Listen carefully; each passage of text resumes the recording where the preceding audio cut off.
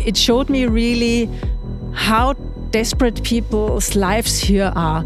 And it basically enforced my belief in Bitcoin that it is the only tool that is really enabling people to exchange money freely and gives them the possibility to own their own money. That made me more and more realize how important it is also for human rights activists. You're listening to Because of Bitcoin, a podcast that shares the personal stories of how Bitcoin is having a real impact in people's lives, including mine. I'm your host, Mauricio Di Bartolomeo, the co-founder and CSO of Ledin. And without further ado, let's get started with today's story.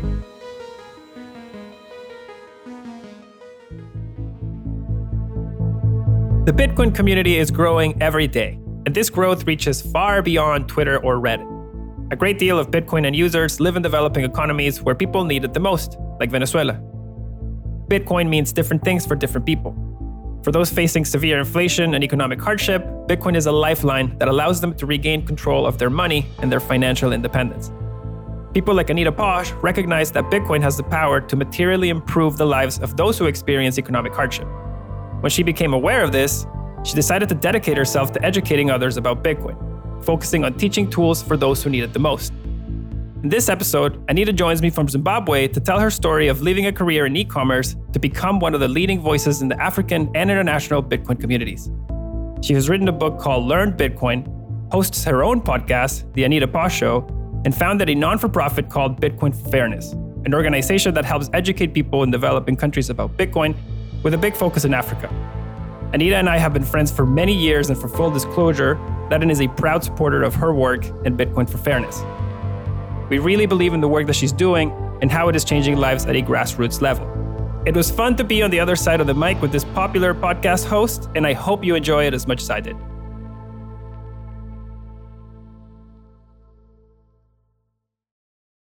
Where I'd love to start is, where in the world did you grow up and what was your childhood like? So, people know that I'm from Austria. So I'm from the eastern part of Austria. I was born 60 kilometers away from Vienna in a small town with 50,000 inhabitants. Yeah, then I got to Vienna to study at the Technical University. I studied urban planning. And after finishing that studies in 1997, I realized there's something called the internet. So I always was a little bit in love with computers also. I got my first computer when I was 14, and this was a VC20 Commodore where you could program your own games in BASIC. So I also went to a summer school where you learned surfing and programming in BASIC. I couldn't do anything with it. I had a book where you could type down, you saw the code in a book and you copied the code and then you programmed the game like that. So, but you couldn't do anything else with it, yeah? And I can remember my father asking me, so why can't you do accounting or things like that with that device? We bought it for you so that you do that things. In the year 1997, I got my first email at home and bought a book about HTML, so how to build your own website. And there I started experimenting with HTML. And in the year 2000, I thought, okay, now I really want to do that. And so I did another education. It was called Multimedia Producer. And we learned how to program CD-ROMs and websites and to use Photoshop and all these kinds of things, which come in very handy for me now because most of the material that's out there is made by myself. So I'm my own designer, basically, and I'm doing my websites and my podcast hosting and everything, Anita always had a desire to see Africa and to go different places.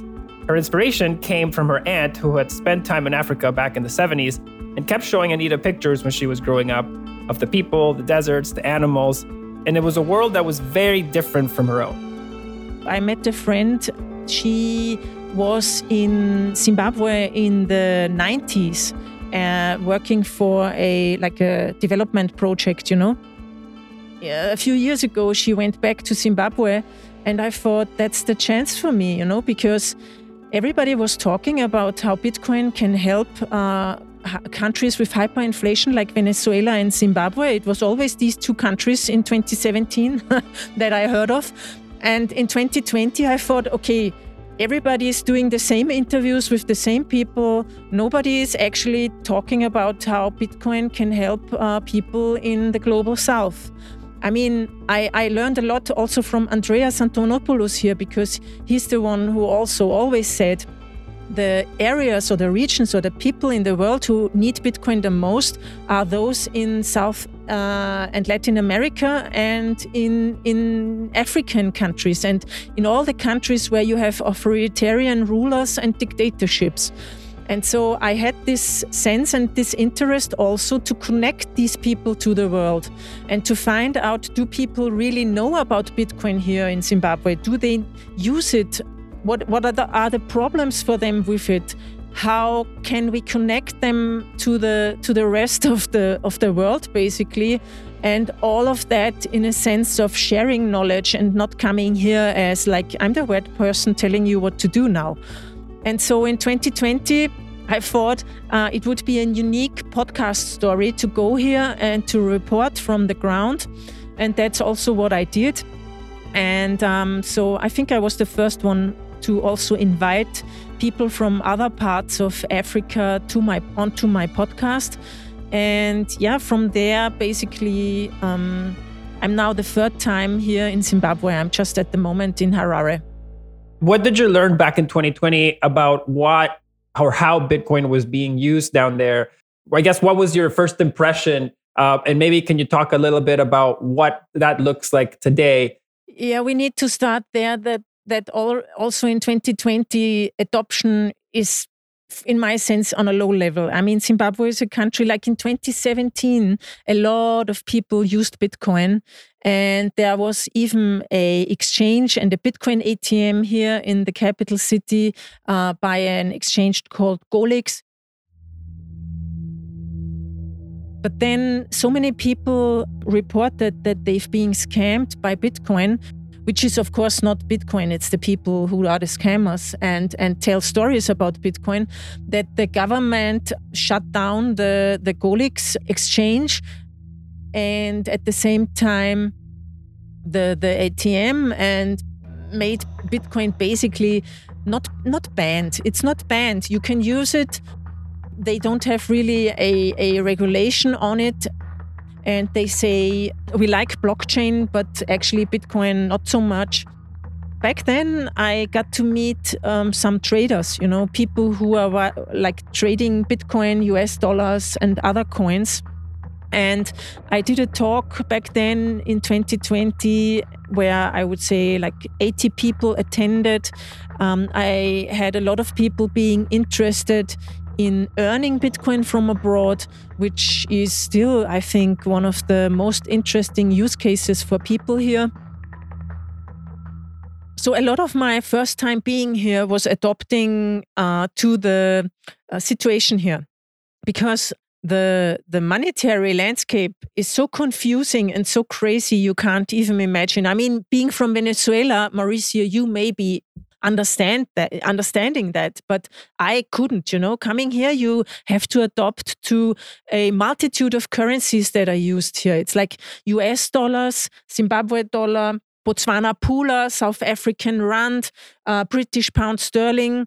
You can use everything in a way, And then you have these different exchange rates. You have the official bank rate and you have the exchange rate on the street. You have people exchanging money on a bank. You have them exchanging it with people who trade US dollars for Zimbabwean dollar. And then, so it's really confusing. And also how the prices are set. I mean, the exchange rates. Every week, I think there is an auction. The central bank then decides what the current exchange rate to the US dollar is. I mean, it's so funny, They just sit there and decide that. Then there's also these capital controls.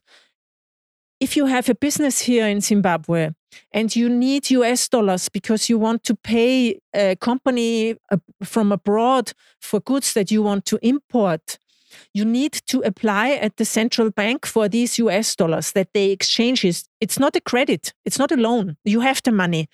So then they grant you that money, but then you don't get it. The central bank is paying your bills.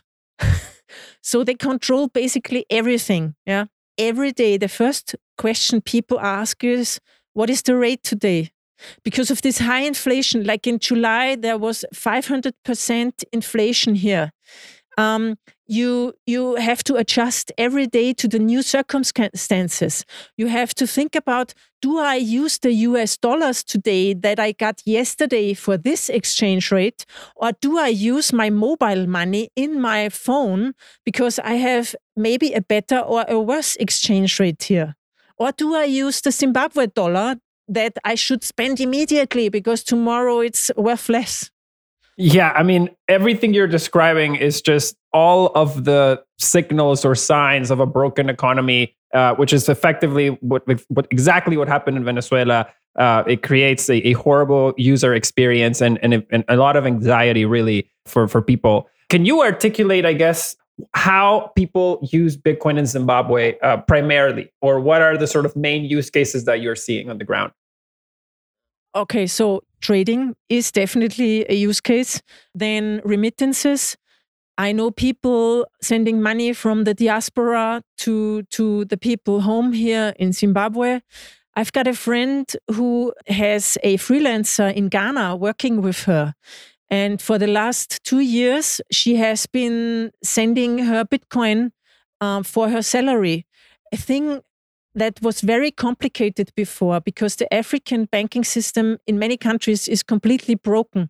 And for instance, you can't easily send money from some African countries to other African countries. So that's a very big use case.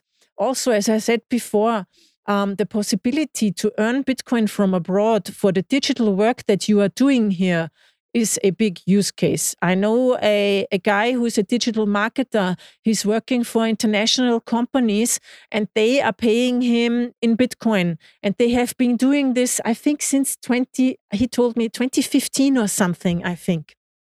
And we now have the first Bitcoin miners in Zimbabwe.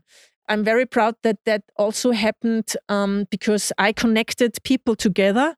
And there is a guy from the UK who was so great to donate some old ASIC miners. And now there's the first small mining operations running in another part of Zimbabwe. I can't say where or who is doing it, which I find also is a great use case, that people see it's possible to mine Bitcoin with solar power because there is, as you know, very much sun here. These are the use cases that I think are the most important ones.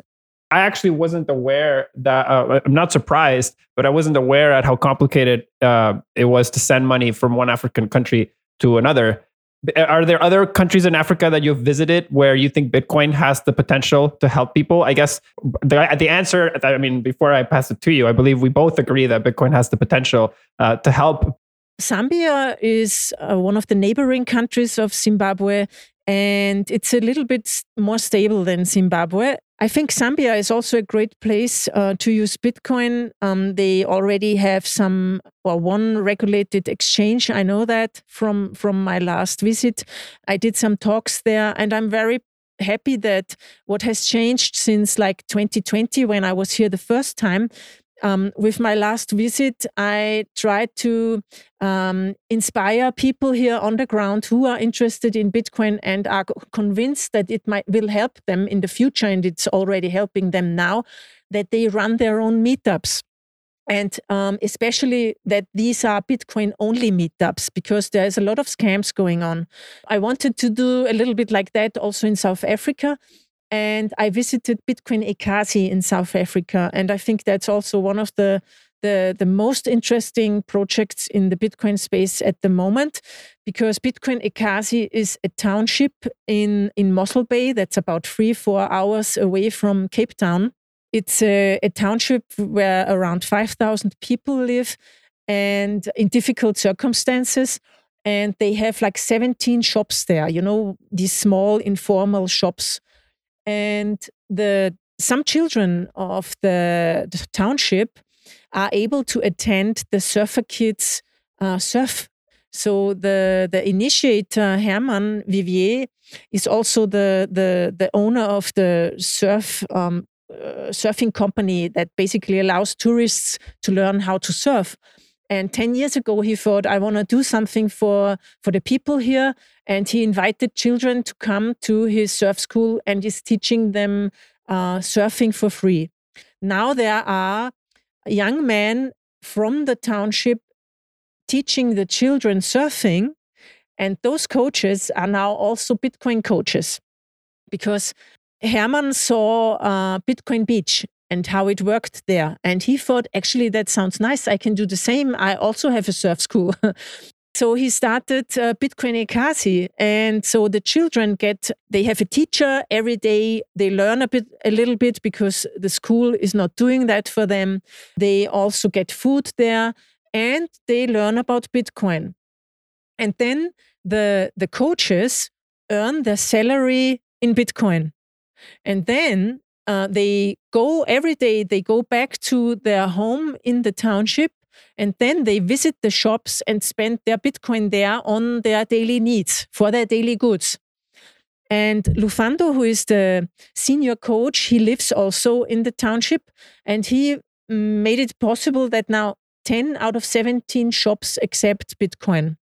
The first shop owner was Nosicle, a young woman who only accepted Bitcoin because Lufando showed her, look, this is real, it's digital, but you can't touch it, but you can buy things with it.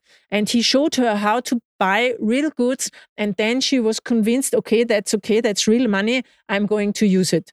And so that's really great use case to build a circular economy where people can earn and spend Bitcoin and learn about it in the same moment. And especially, I think, for the young children, for the young people there, they grow up in an environment where they learn to use a technology from the future in a way. I mean, for others, it's really in the future and they will be a step ahead. And I hope that Bitcoin and these learnings will help them to step up the game or have a better life in the future. Yeah, that is such a fascinating concept and project. We'll definitely put the link in the show notes for people that want to learn more about it. I certainly do. You mentioned scams in this context, and I think this is important to touch on because when Bitcoin is getting adopted out of necessity, it creates a ripe environment for people to take advantage of that need and that desperation at that time. How have you overcome this concept, or how have you helped people that might be skeptical or believe that Bitcoin is a scam because of experiences that they've had in the past? I think the most important thing is to be here and to speak to people person to person, because digitally, like only on the internet, how do you want to build trust? You can tell everyone you're a good person, but you still can scam them. And I think meeting people on the ground builds a lot of trust, and that's what I'm doing. So the first question mostly is Bitcoin legit? Is it not a scam? And then, I start talking about the use cases and about how it is a technology, like the internet, and not a product. Because most people believe one can join Bitcoin. You get the question, how can I join Bitcoin? And you can't join Bitcoin. You can't join the internet. So, and also it comes as a surprise to many people that you don't have to buy a starter package.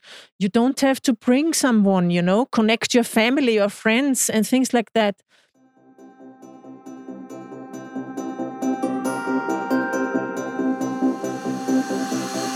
People all over the world, especially in Africa and Latin America, have been betrayed by their governments over and over. Not surprisingly, trust runs very thin in these parts of the world. And this is something that Anita is constantly trying to overcome.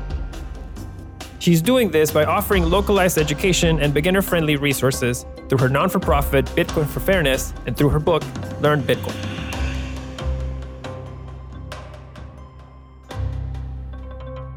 of the book Learn Bitcoin was my project to put together a compiled format of all the things you need to know about Bitcoin when you're starting using it. Because there is a lot of information online, but where do you start, And I think in my book, you have a great step-by-step way to get you deeper and deeper into the topic, like starting from the question of why would I even need to use Bitcoin, or why should I maybe think about it? How does the technology work? And then going into very detailed hands-on recommendations on how to do it, how to self-custody your Bitcoin with wallet recommendations and all these sorts of things. So that was my goal for the book, to have like a small Bible for Bitcoin beginners. With Bitcoin for Fairness, I wanted to build a sort of a bigger platform to help people on the ground, or not help, to support people on the ground. And, with doing it just as Anita, Posch, it's difficult to bring other contributors from the world in to say, hey, can I help? What can I do to support the message or spread the word about Bitcoin, an educational Bitcoin word, basically, in the global South? Bitcoin for Fairness, I named it that way because I think that's the ultimate use case for Bitcoin, is economic empowerment and enforcing human rights and enabling people to gain financial freedom. And I don't mean financial freedom in the sense of getting rich. I mean the financial freedom in that sense that you are not financially oppressed anymore, that you can send your money globally, which is and the money that is uncensorable, that your government can't steal from you, that nobody can steal from you, that can't be inflated. And the most important property for me of Bitcoin is being open and permissionless, meaning you don't need an ID to use it. You don't need to buy on a exchange that's with know your customer identification and all these sorts of things. For me, Bitcoin is digital cash, which enables you to send it and receive it freely. That also provides you privacy. I absolutely agree with that. And I think the very powerful thing about Bitcoin is that it gives you the option. It gives you the option to interact with exchanges or investment services if you wish to, but it also gives you the option to self-custody and to remain the owner of your own cash or assets. Exactly. You don't need to own anything in advance. You don't need to be rich. You don't need to have property. You don't, and will get a loan someday or whatever, So it's for everyone. And that is this equalizer, that makes like puts everyone on the same level.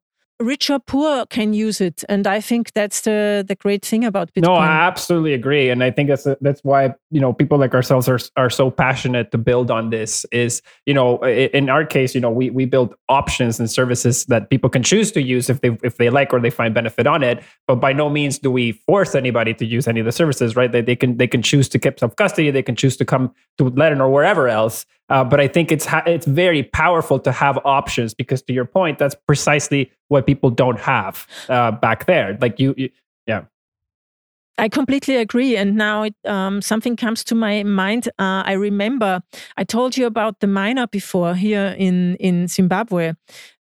Made an interview with me, and in that interview he told me that he's taking some of the proceeds that he earns from the mining and he uses it on Lebanon. Oh wow, that is great to know. You mentioned on the ground, and I guess I'd like to ask you. You spent a lot of time on the ground, more than most people have in these economies. How has that shaped your beliefs about Bitcoin's future potential? Yeah, it showed me the need for it. So it showed me really how desperate people's lives here are. And it basically enforced my belief in Bitcoin that it is the only tool that is really enabling people to exchange money freely and gives them the possibility to own their own money. And I think that made me more and more realize how important it is also for human rights activists and people like that, and for civil resistance. And also, I read an interesting quote the other day. It was about how the civil society and the individuals in that civil society only can bring down dictators and autocratic leaders with joining forces, individually having a community and a collective. And I think that is also what Bitcoin gives us. If all the individuals in a country, in a dictatorship, would start using Bitcoin, you can take down dictators because you dry them out. They don't get their money anymore. Yeah? And so it enforced that belief in Bitcoin's unique features and the possibility to solve these problems. But also at the same time, I'm so optimistic, and I always think, people, they are using it already, and many of them, and whatever. And then when you come here and see the problems that people have, you understand that they don't have the time to read a book about Bitcoin, maybe, and start risking the small amount of money they have in using Bitcoin. So it's a little bit of a reality check, I 100% agree with you there, because this is a point that I make often to people when they ask me about how people are getting into Bitcoin in Venezuela. And I'm saying it is not how you're getting into Bitcoin here. It is not by reading books and going to conferences. It is out of desperation and necessity. And then I think that's what makes education, to avoid scams out of the need that arises in these situations, it's so important to take the time and do it, right? Because it's not a natural option that they're going to gravitate to, because it's many times it can feel foreign to them. Actually, yeah, I agree completely. Yes. Yeah, I guess just thinking back to my time in Venezuela, I spent a lot of time in my early days also teaching people how to mine, how to set up their mines, how to use Bitcoin. And I remember the reactions from them and how incredible that would make me feel at the time, because I felt like I was getting somebody, that saying, teaching somebody how to fish. And you've probably taught a lot. You've taught a lot of people in these emerging countries, and you've certainly had some of these experiences. Is there like one particular reaction or story that's memorable to you, and how that made you feel? Now, I always enjoy young people also coming to these talks and asking me about Bitcoin, but also I had people older than me where I really enjoy seeing them grasping the situation and finding out what Bitcoin really is, because they are curious about it. And I can't remember now a special thing, but like yesterday we met with a Zimbabwean woman working for a big legal company. Do you say that? And international company, and they are paying her in RTGS, which is the Zimbabwean dollar, which loses like 500% a month. And I said to her, so do they actually pay you a higher salary? I mean, do they adapt it to the inflation? And she said, yes, but it's always lagging behind. And so you see that the basically the people who earn the money, they suffer from the Cantillon effect a little bit more. That's exactly the proof, I think, for me. And then she told me, she was laughing about the fact that I'm a Bitcoin educator, because she said, just yesterday, my 16-year-old daughter, she was coming to me and asking me, shall I try this Bitcoin thing? And I said to her, no, never. You don't do that. And now I'm talking with you. And I said to her, yeah, you should come around to our workshop or to my next talk. I really want to meet your 16-year-old daughter, and then we work things out. That's excellent. And I think thank you for doing that. And we need more of that in all parts of the world, I think. I wanna give you a chance, not give you a chance. I want to highlight your show, the Anita Posch Show, which is an excellent resource for anybody looking at it. We're gonna put the show notes behind under. We're gonna put the link on the show notes. And I guess as we kind of approach the top of the hour, I wanted to ask you, what is next for you and Bitcoin for Fairness? Yeah, so now I'm here for a couple of weeks in Zimbabwe and meeting people I already got to know, meeting new people, talking, doing a hardware wallet workshop. I've got some Trezor hardware wallets here. Trezor is sponsoring it, and also Leden is sponsoring my work. Yeah, we got to say that here. So thank you very much for that. And from here, so we will travel through Zimbabwe and to Victoria Falls. I know of a restaurant there accepting Bitcoin, and I, of course, want to meet up with the people there. Next stop is Zambia. I will be attending the Internet Freedom Forum conference. That's the sort of the name. I can't remember the name now, but a big conference on Internet freedom in Lusaka. And do a meetup in Lusaka. We're also going to do a workshop for journalists, because the journalists here know little to nothing about Bitcoin. And I think it's important to help them grasp the concept and what Bitcoin really is. And then my friend in Zambia has made up a new possibility. He said, are you interested in going to the police and telling them about Bitcoin, how it is not a scam? And I said, of course, let's do that. And so, and then I don't know from then on, actually. Maybe I'm going to other African countries too. And I'm planning on going to Brazil in November to the SATS conference, and then to Argentina to La BitConf, and then back to Ghana to the Afro Bitcoin conference. And so, yeah, for the next months, I'm only traveling.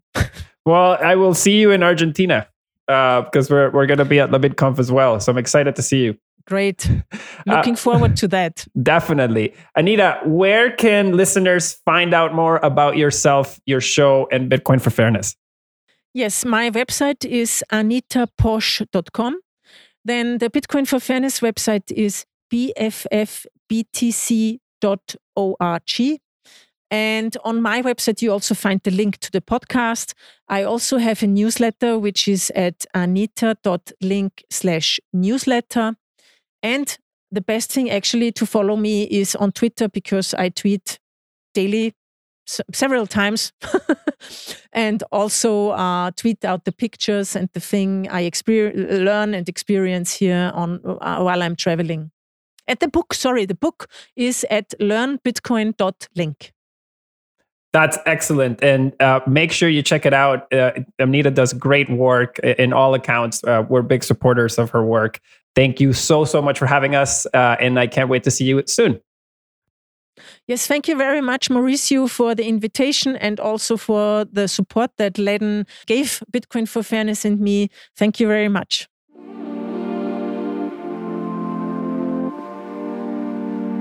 The road to find your passion and to make a career out of it can be long and unpredictable. But as Anita's story shows us, when you find meaning in your work, you become incredibly passionate about what you do, and it doesn't feel like work. Before we got on a call, Anita was showing me Zimbabwe's new billion-dollar bills with a beaming smile and telling me about her plans for the next workshop with a lot of excitement. Her work is not always easy, as she operates on the ground in places where trust has been eroded by a lifetime of unfairness and government corruption. Her workshops help many in Africa and beyond trust a new monetary system and rediscover their financial independence.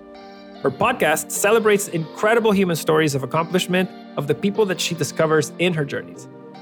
Bitcoin for Fairness is a grassroots Bitcoin initiative in its purest sense, and the hands-on practical element of teaching this technology is the right method, also based on my experience in Venezuela. Anita was always searching for something more in her life, and it seems that she found it because of Bitcoin. I hope you enjoyed this conversation as much as I did, and all of the resources we mentioned in the episode will be available in the show notes as always. Thank you so much to Anita for joining me, and thank you all for listening.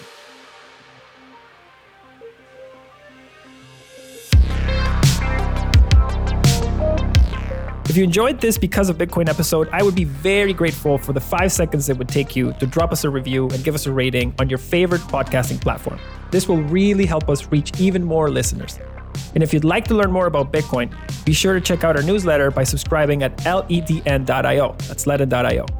Again, this was Mauricio Di Bartolomeo. Stay tuned for our next episode. And until then, muchas gracias y los quiero mucho. Chao, chao.